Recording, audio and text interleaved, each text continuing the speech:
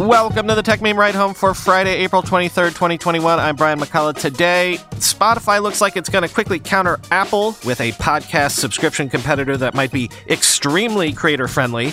The mystery of the driverless Tesla car crash. Worth noting how quickly things have been turned around for the better over at Snapchat. And of course, the weekend long read suggestions. Here's what you missed today in the world of tech.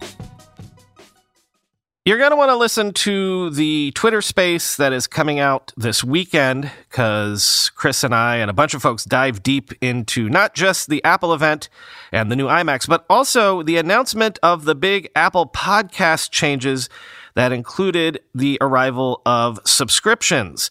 I've not done a segment on it because I feel like it's maybe too niche a story in a way, but maybe it's becoming a broader story of the whole heat around the podcasting space coming home to roost, because Spotify is holding a mysterious event next week, and the Wall Street Journal is reporting that at that event, they will announce an Apple Podcast subscriptions competitor that will let podcasters set any price they want for subscriptions, and Spotify will not take any sort of cut.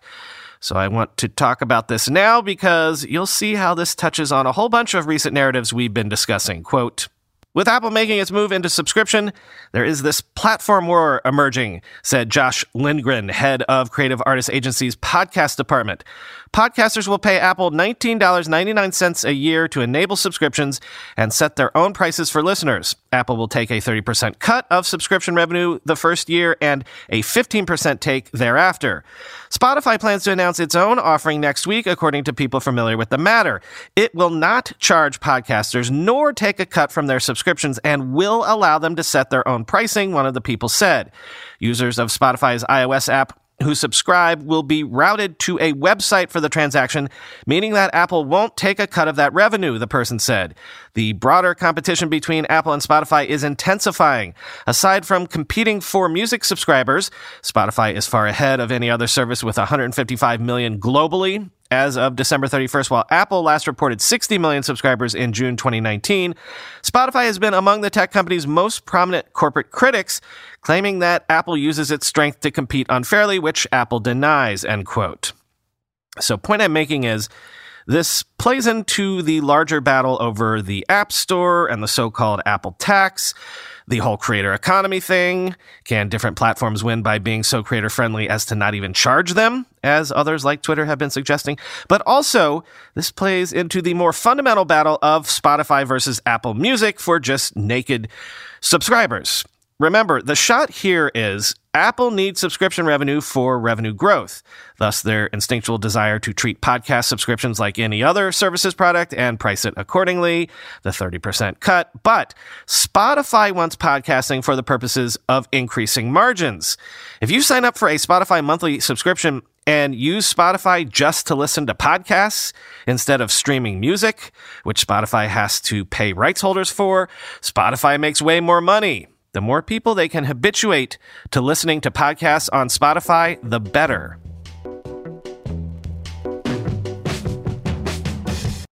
And now, the mystery of the driverless Tesla car crash. And I mean literally driverless, quoting Intelligencer.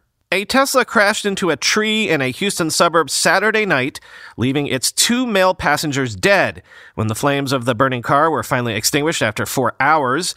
The wreckage also left behind a mystery that has so far puzzled Tesla drivers, investors, and the company itself. Neither one of the men in the car had been sitting behind the wheel.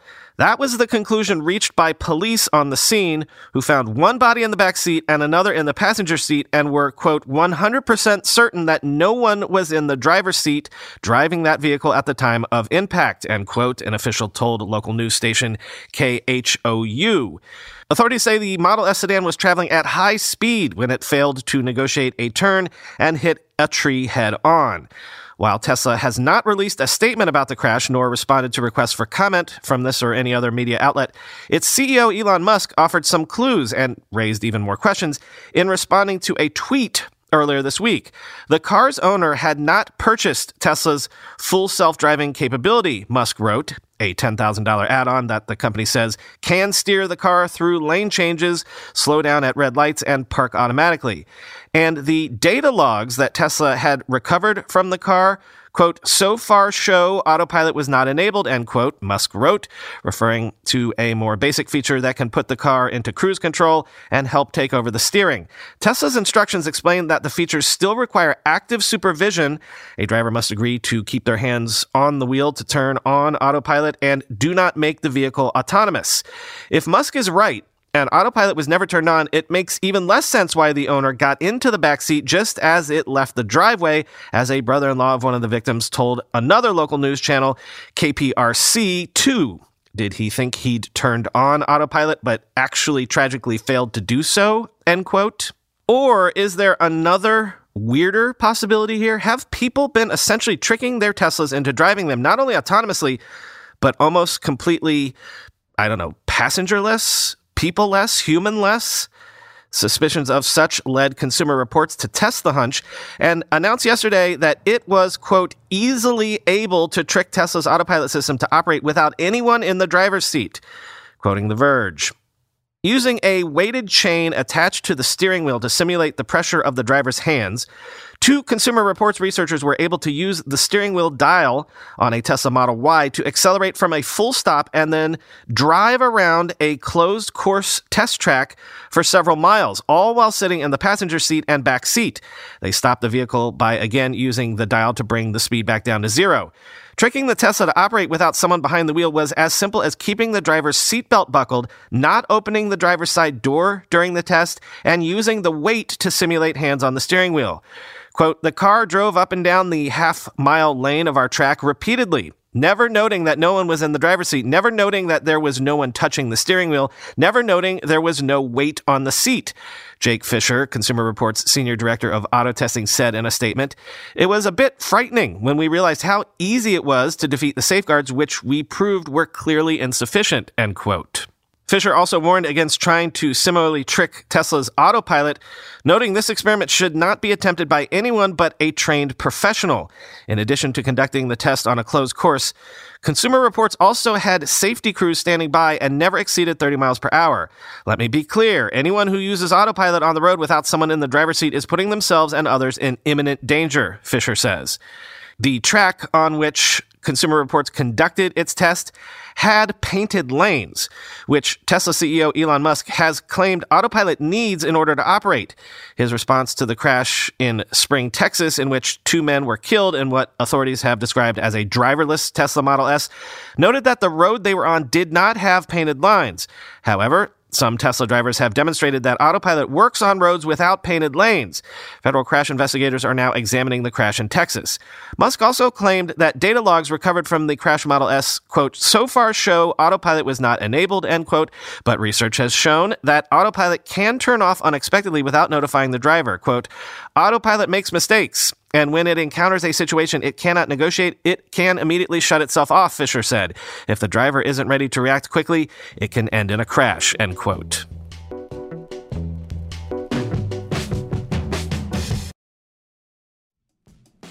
When you go through airport security, there's one line where the TSA agent checks your ID and another line where a machine scans your bag. The same thing happens in enterprise security, but instead of passengers and luggage, it's end users and their devices. These days, most companies are pretty good at the first part of the equation where they check user identity, but user devices can roll right through authentication without getting inspected at all. In fact, 47% of companies allow unmanaged, untrusted devices to access their data. That means an employee can log in from a laptop that has its firewall turned off and hasn't been updated in 6 months, or worse, that laptop might belong to a bad actor using employee credentials. Kolide finally solves the device trust problem. Kolide ensures that no device can log into your Okta-protected apps unless it passes your security checks. Plus, you can use Kolide on devices without MDM, like your Linux fleet, contractor devices, and every BYOD phone and laptop in your company. Visit kolide.com/ride to watch a demo and see how it all works. That's KOLIDE.com/ride, kolide.com/ride. When we started this show 3 years ago and earnings season would roll around, there were always two companies that seemed to consistently disappoint investors. Twitter and Snap. So I just want to take note of how much Snap has turned things around, at least if we're using investor sentiment as a yardstick. Snap's Q1 revenue, which was announced yesterday, was up 66% year over year. Its daily active users were up 22% year over year. And that was the biggest thing for Snap a few years ago, if you'll remember. Snapchat's users were flat, sometimes even shrinking. That was a problem, but also losing money was a perennial problem. So it's worth noting that free cash flow at Snap hit $126 million, making Q1 the first quarter of free positive cash flow for Snap as a public company. And remember that other big problem, that terrible Android redesign? Quoting CNBC, Snap expects year-over-year revenue growth of 80 to 85% for the second quarter, Snap Chief Financial Officer Derek Anderson said in prepared remarks, a significant acceleration from the 66% annualized revenue growth it saw in Q1. The company also expects to reach approximately 290 million DAUs in the second quarter, up from 280 million in Q1. Snap CEO Evan Spiegel also announced that Snapchat's Android user base is now larger than its iOS user base. Spiegel called that inversion, quote, a critical milestone that reflects the long-term value of the investment we made to rebuild our Android application, end quote. It's also a significant milestone for Snap because it blamed problems with its Android app for lackluster growth in the first few years after its IPO, end quote. So, kudos for righting the wrongs, I guess. That's sort of leadership, the ability to turn things around. Maybe doesn't get as much attention, but it is in many ways more impressive than simply being a founder or an inventor of something. Creating a company is a hard thing to do, but building a long-term viable and healthy company is ever harder. Quoting Zoe Skaman on Twitter, quote, been saying for a while, but don't sleep on Snap. Their ambition, their focus, and the ecosystem they're building out are all insanely impressive, end quote. And quoting Ashley Carman, Clubhouse got to launch that Android app quick because look at Snap now, after it waited years to launch a non-buggy functional Android app, end quote. Time for the weekend long read suggestions, and this week it's kind of just a laundry list of narratives and trends we've been following recently, fleshed out with greater color and magnification, of course. Netflix's earnings, for example, weren't that great this week. Subscriber ads were artificially inflated by lockdowns over the last year, and now that those are ending, the company is back to facing a completely saturated U.S. market where there are a slew of competitors now. So Netflix and everyone else are aggressively turning to overseas markets for growth, quoting the Wall Street Journal. Following the lead of Netflix, companies such as Walt Disney and Amazon are pulling away from the production and distribution model of old, in which Hollywood shipped its movies and TV shows abroad with the content dubbed or subtitled for the local market. Now, with a direct line to consumers through global streaming platforms, these companies are investing billions of dollars to make culturally specific local language content to woo subscribers. What you're seeing is more and more streamers come online realizing the vast majority of their customers are going to be outside the U.S. over time, said Eric Barmack, a former Netflix executive who, during his tenure at the company, spearheaded international production. The question is, how international does your content need to be successful, end quote. The rise in overseas production is spurring a historic boom of new films and TV series in many different languages, including Hindi, French, Portuguese, German, and Polish. The emphasis on global content is creating more work and competition for international producers and storytellers, while also ushering in a new era in which Hollywood-made American content plays a smaller role in the worldwide entertainment industry, end quote. This next one was probably too small a story for us to ever cover properly, but I did want to include this Business Insider profile of pet care startup Rover, because it's a company that a year ago right now you'd have almost felt certain would not survive the COVID era. But now Rover is going public at a $1.35 billion valuation, and I want to try to lend an ear to stories like these, some of the COVID times survival stories. Quote, overnight, business nearly evaporated. The country's first case of the coronavirus was confirmed in the Seattle area. The lockdown orders and social distancing guidelines meant many people were no longer traveling or going into an office, and they were at home to care for their pets. The company's revenues were slashed in half during the pandemic from $95 million in 2019 to $49 million last year, according to a regulatory filing.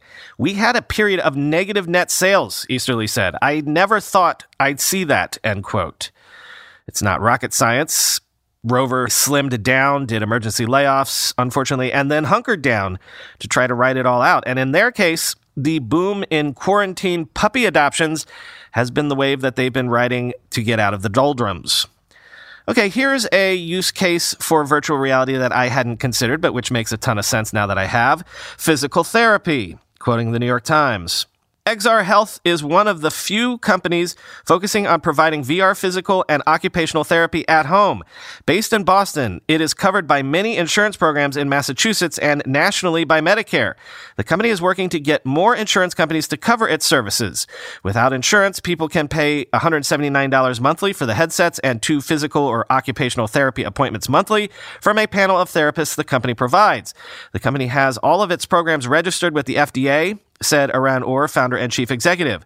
Not all the programs offered for VR rehab are games. Some clinics allow a patient to virtually practice real-life skills they may have trouble doing, such as grocery shopping or dishwashing, end quote. Next, I continue to be fascinated by how important one single company, TSMC, has become, not just for the entire tech industry, but for the entire geopolitical situation surrounding the silicon chip shortage. If you're Apple or Amazon or whomever and you want to design your own silicon, you go to TSMC to actually make it. And it's become so strategic, remember, that last week we war-gamed a scenario where China might actually be incentivized to invade Taiwan just to grab TSMC's fabs. This one is not so much a long read as it is 10 cool charts from Bloomberg that explain TSMC's business at this moment in time. Next, if you want a longish explainer of why the chip shortage is proving so confounding, the Wall Street Journal has you covered, quote, on top of a spike in demand, producers have been hamstrung by a series of freak events that have knocked out supply, while ongoing U.S.-China political frictions and concerns of a prolonged shortage have prompted some manufacturers to stockpile chips. The current shortfall includes the less advanced chips that the industry's biggest players have been pulling away from to pursue higher-margin cutting-edge chips. Building new production capacity usually takes years. That could slow down the post-pandemic recovery for certain industries that use the chips that are looking to take advantage of rising consumer spending. It also feeds into inflation concerns as higher chip costs can stoke prices throughout the economy, end quote. And we started talking about supply chain issues revolving around trade wars, especially between the U.S. and China about a year and a half ago, wondering if Apple especially might need to diversify its supply chain beyond its heavy reliance on China. Well, Apple pundit Neil Seibert looks at how that's going in one of his free Above Avalon posts this week, quote, as for some of the finer strategy details found with Apple's move, instead of announcing a big change like we are moving all iPhone production out of China, which Western media has been demanding for years, Apple is taking the more practical and intelligent approach. The company remains careful not to disrupt its existing assembly apparatus. The vast majority of product assembly remains in China. Apple has looked outside of China to handle assembly for newer products that sell in much lower volumes, at least relative to the iPhone. Such decisions involve a comprehensive examination of not just product assemblers, Foxconn, Pegatron, Luxshare, Wistron, but also the ability of key suppliers to work with the diversification efforts. Apple benefits from having resources and assets close to assemblers.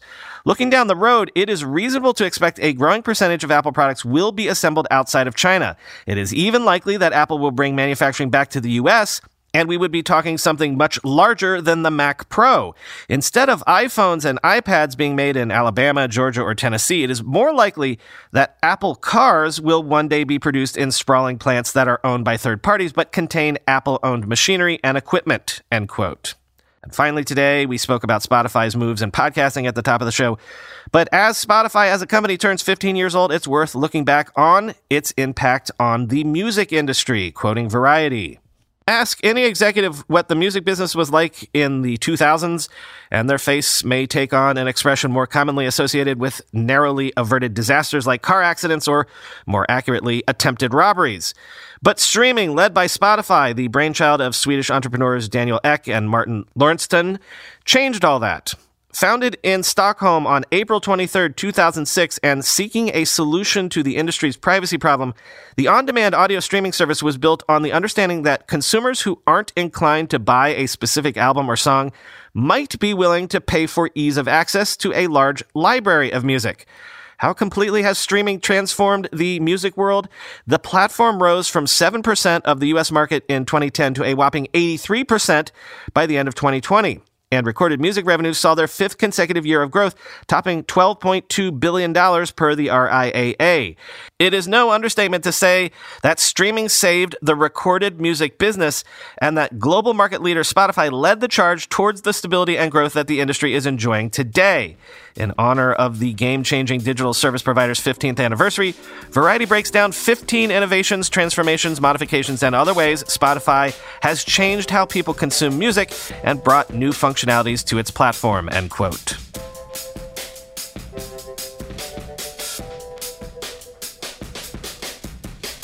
So for the weekend, Ride Home Plus subscribers have a new Interesting Raise episode, which includes, among 8 other interesting raises, a startup that is maybe the most audacious I've seen in a while.